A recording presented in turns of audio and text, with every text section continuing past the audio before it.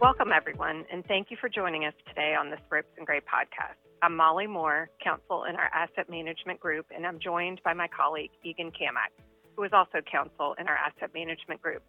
In today's podcast, we're going to discuss at a high level issues that buy-side market participants will need to look out for as the U.S. Securities and Exchange Commission's long-awaited regulatory regime for security-based swaps is rolled out. With this regulatory regime scheduled to take effect beginning in the fourth quarter of this year, we're expecting security-based swap rules to be a focus of market participants in these markets in the coming months. Egan, would you like to get us started? Sure, and thanks, Molly. Well, I think it's fair to assume most of our listeners have been focused on other things over the last year or so, not to mention the industry-wide LIBOR transition efforts. So it's easy to see how developments regarding security-based swaps may have gotten lost in the shuffle. That being said, the new rules, we'll call them the SBS rules, are something our clients should have on their radar lest they be taken by surprise by new requirements and information requests. The best place to get started is to remind listeners that jurisdiction over over-the-counter swaps regulation in the U.S. is generally split into two buckets. The SEC has jurisdiction over security-based swaps, which very generally include OTC derivatives based on single securities or loans, baskets of securities, swaps on narrow-based security indexes, and single-name credit default swaps. The Commodity Futures Trading Commission has jurisdiction over pretty much all other swaps, including interest rate swaps, foreign exchange products with some caveats, commodity swaps, and swaps over broad-based equity or credit indices. While the CFTC was relatively quick to finalize the rules governing swaps subject to its jurisdiction post-Dodd-Frank, perhaps because they comprise such a large percentage of the swaps market, the SEC only recently finalized its rules. The good news is that the SBS rules, in large part, track those that apply to CFTC-regulated swaps. There are some notable differences in the rules, however, and compliance with them will require a few extra steps. Let's talk about some of those extra steps. The first and arguably most important step is for dealers to determine whether the SBS rules apply to security-based swaps entered into with their counterparties. To help dealers with this task, the International Swaps and Derivatives Association recently published a U.S. self-disclosure letter, which is comprised of a request for information coming from the dealer or the information recipient, and a response letter coming from the counterparty in which the counterparty makes various elections as to its registration status, its connection to the United States, and whether it is exempt under the SEC's margin rules. ISDA has drafted the letter to be comprehensive and elicit information required by dealers to determine not just the applicability of the SBS rules, but also the CFTC and U.S. banking regulators' swap rules in as few questions as possible. If they haven't already, market participants will likely see some form of this letter in their inboxes in the near future. Some dealer counterparties may still require clients to fill out the new self-disclosure letter, even if they have previously provided responses to prior versions of other ISDA self-disclosure letters or questionnaires. Listeners may be happy to hear that an electronic version of the letter can be completed on IHS Markit's ISDA Amend platform. That said, we appreciate that clients may have questions on how they should complete the letter and what the implications of their responses are, especially given its broad scope. A listener might be curious to learn, for instance, that an entity may be considered a U.S. person and therefore in scope for certain CFTC rules, but not in scope under the SBS rules because the definition of U.S. person is generally narrower under the SBS rules. Thanks, Molly. It's helpful that ISDA has provided market participants with a way to complete step one of determining whether the SBS rules apply. But what about step two, actual compliance with the provisions of the SBS rules? Those trading CFTC-regulated swaps will likely recall the ISDA Dodd-Frank protocols published in August 2012 and March 2013. At a high level, these protocols allowed parties to amend their swaps documentation to include representations and covenants addressing various requirements under Dodd-Frank. For instance, a counterparty might represent that it has exercised independent judgment in executing a swap to help a dealer satisfy external business conduct requirements. Do similar protocols exist for the SEC's security-based swap regime, and will clients be asked to complete them? Yes, indeed, they do exist. For those who have already adhered to ISDA's August 2012 and March 2013 Dodd-Frank protocols in connection with their swaps trading, ISDA has published an SBS top-up protocol, which very generally converts the various representations and covenants made by parties under the previous Dodd-Frank protocols to apply to the parallel set of external business conduct, reporting, relationship documentation, and other equivalent rules under the SEC security-based swap regime. The adherence process is pretty straightforward. A party wishing to adhere must simply complete and submit the adherence letter on the ISDA website. No additional questionnaire elections need to be made. Adhering parties will, however, need to provide the adherence letter identification number, or ALID, that was generated by their adherences to the previous Dodd-Frank protocols. Helpfully, ISDA has published FAQs for the SBS top-up protocol on its website that include instructions for how to track down those ALIDs. For counterparties trading security-based swaps that have not adhered to the previous Dodd-Frank protocols and do not plan on adhering to them, ISDA has published a full 2021 SBS protocol. The process for adhering to and making elections under this protocol is very similar to the previous Dodd-Frank protocols. As with the SBS top-up protocol, a party wishing to adhere will need to submit an adherence letter on the ISDA website. However, an adherent to the full SBS protocol will need to take the additional step of completing either paper questionnaires or making questionnaire elections electronically on Market's ISDA Amend platform. The questions will look very similar to what one might have seen in the previous Dodd-Frank protocols, with some rule-specific adjustments. Thanks, Molly. That's helpful. So, taking stock of what we've covered so far, it sounds like our listeners can expect another round of disclosure letters, protocol adherences, and questionnaires to complete, all geared towards helping dealers determine whether the SBS rules apply and then satisfying their requirements under Dodd-Frank as needed. Getting into more of the substance of all of this, though, what does it really mean for our clients if it turns out their security-based swaps are in scope for the SBS rules? What, in your view, are some of the key considerations our clients should be aware of? Well, the SEC announced in early May that it has approved the registration of the first security-based swap data repository, DTCC Data Repository, capable of accepting trade data for security-based swap transactions, including in the equity and credit derivative asset classes. This started the clock for the effectiveness of the security-based swap reporting regime, which will now go live on November 8, 2021. The upshot is that, as of this fall, security-based swaps will generally need to be reported to DTCC within 24 hours of trade execution and upon the occurrence of certain lifecycle events, which would include, for example, the amendment, termination, or assignment of a security-based swap.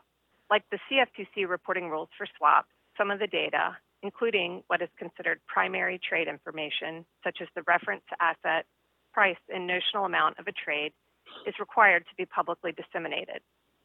As with the CFTC's reporting rules, the identities of trade counterparties are not, however, required to be publicly disseminated. As to who needs to do the reporting, when a non-dealer counterparty, such as an asset manager, is facing a registered security-based swap dealer, it will be the dealer's obligation to report. So reporting itself will not likely be a heavy lift for most asset managers. That said, the public dissemination requirement for security-based swaps will be a new consideration when trading security-based swaps. That's a good point. And I expect clients that have been more hesitant to share information about their investment strategies and positions in the security-based swaps market may want to mull over the public dissemination requirement as it relates to future trading. Another thing that clients should be aware of is that, like the CFTC swap rules, the SBS rules also require historical trade data to be reported, both for security-based swaps entered into before the SBS rules for reporting take effect and after the passage of the Dodd-Frank Act in July 2010, as well as security-based swaps that were entered into prior to enactment of the Dodd-Frank Act and outstanding at the time of enactment. Again, this may not be operationally burdensome when it comes to security-based swaps entered into with security-based swap dealers, where the dealer will generally have the obligation to report. But it might be an operational pain point for clients who entered into security-based swaps with non-dealer counterparties.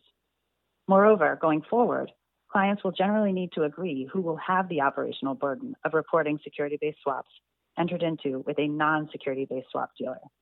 Notably, there is no exception under the SBS reporting rules for inter-affiliate swaps. Thanks for that additional color, Egan. Another thing we'd be remiss if we didn't mention are the new margin rules that will come into effect for non-bank security-based swap dealers. To back up a step, the Dodd-Frank Act gives the SEC power to define and regulate a new set of registrants, security-based swap dealers. Some of these security-based swap dealers, namely those regulated as banks, will be or already are required to comply with the U.S. banking regulators' uncleared margin rules, which, as many of you know, were promulgated years ago and are already in effect as it relates to variation margin and are in the process of being phased in for initial margin. The SEC's uncleared margin rules are a distinct set of rules that will apply to all non-bank security-based swap dealers, except for those that fit within a narrow alternative compliance mechanism available for a subset of CFTC-registered swap dealers. We don't yet know the full list of dealers who will be required to register as security-based swap dealers, nor will it necessarily be apparent if or how the SEC margin rules will apply to such registrants. Answers to these questions will depend on the type of security-based swap dealer clients are facing, such as a security-based swap dealer that is also registered as a broker-dealer, or a security-based swap dealer that is classified as an OTC derivatives dealer under the CFTC swap rules.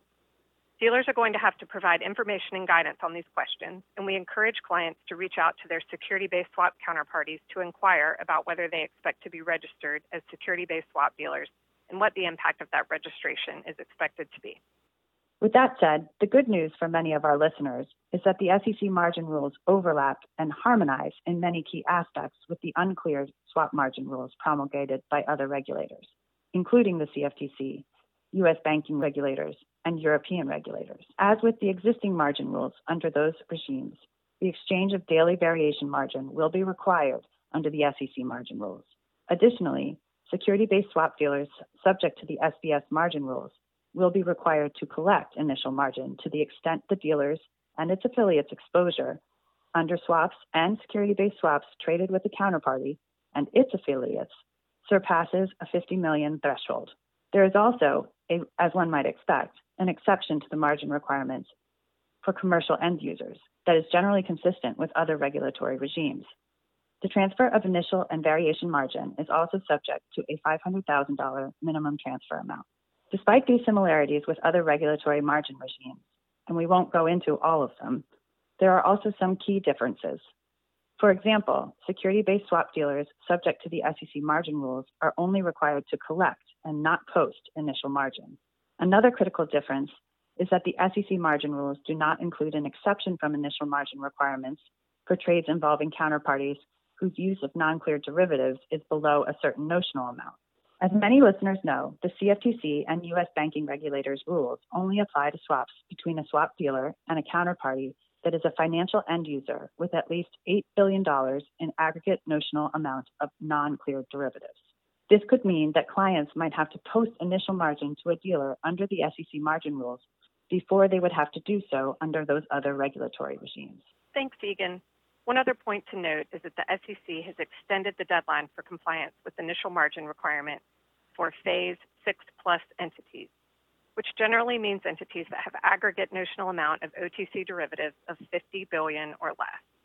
This provides much-needed relief to many asset managers and their clients and aligns implementation of the SEC's initial margin rules with Phase 6 of other regulators' initial margin rules.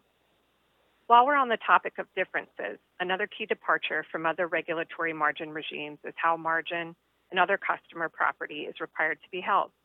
Under the CFTC and U.S. banking regulators' rules, any regulatory initial margin collected by a dealer is required to be held with a third-party custodian. Under the SEC margin rules, the dealer can hold the collateral, but must, with some limited exceptions, do so in a segregated account that it can include the money, securities, or property of other customers, what is called omnibus segregation. That said, clients have the right to elect that the collateral be held in a segregated account with a third-party custodian, subject to certain conditions. Security-based swap dealers are required to give notice to their counterparties of this right. I'm glad you brought this up, Molly, because the point about different approaches to margining and collateral segregation under the SEC margin rules underscores another key point for our clients. Documenting all of this is not necessarily going to be straightforward.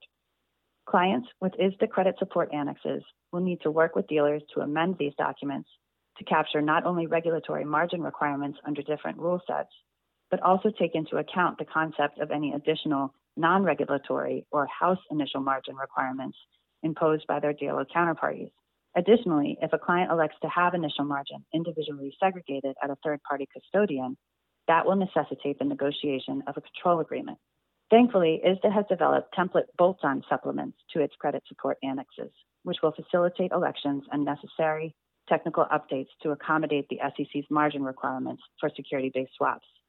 But there will invariably be some level of customization that will be required to work with existing documentation. Thanks, Egan. I think that covers it for today. To our listeners, we encourage you to keep an eye out for further developments relating to the SBS rules and their implementation. Please do not hesitate to reach out to us if you have any questions regarding the new rules or need assistance reviewing any documentation, questionnaires, or disclosure letters in connection with the rules. For more information on the topics that we discussed or other topics of interest to the asset management industry, please visit our website at www.ropesgray.com. And of course, we can help you navigate any of the topics we discussed, so please don't hesitate to get in touch. You can also subscribe and listen to this series wherever you regularly listen to podcasts, including on Apple, Google, and Spotify. Thanks again for listening.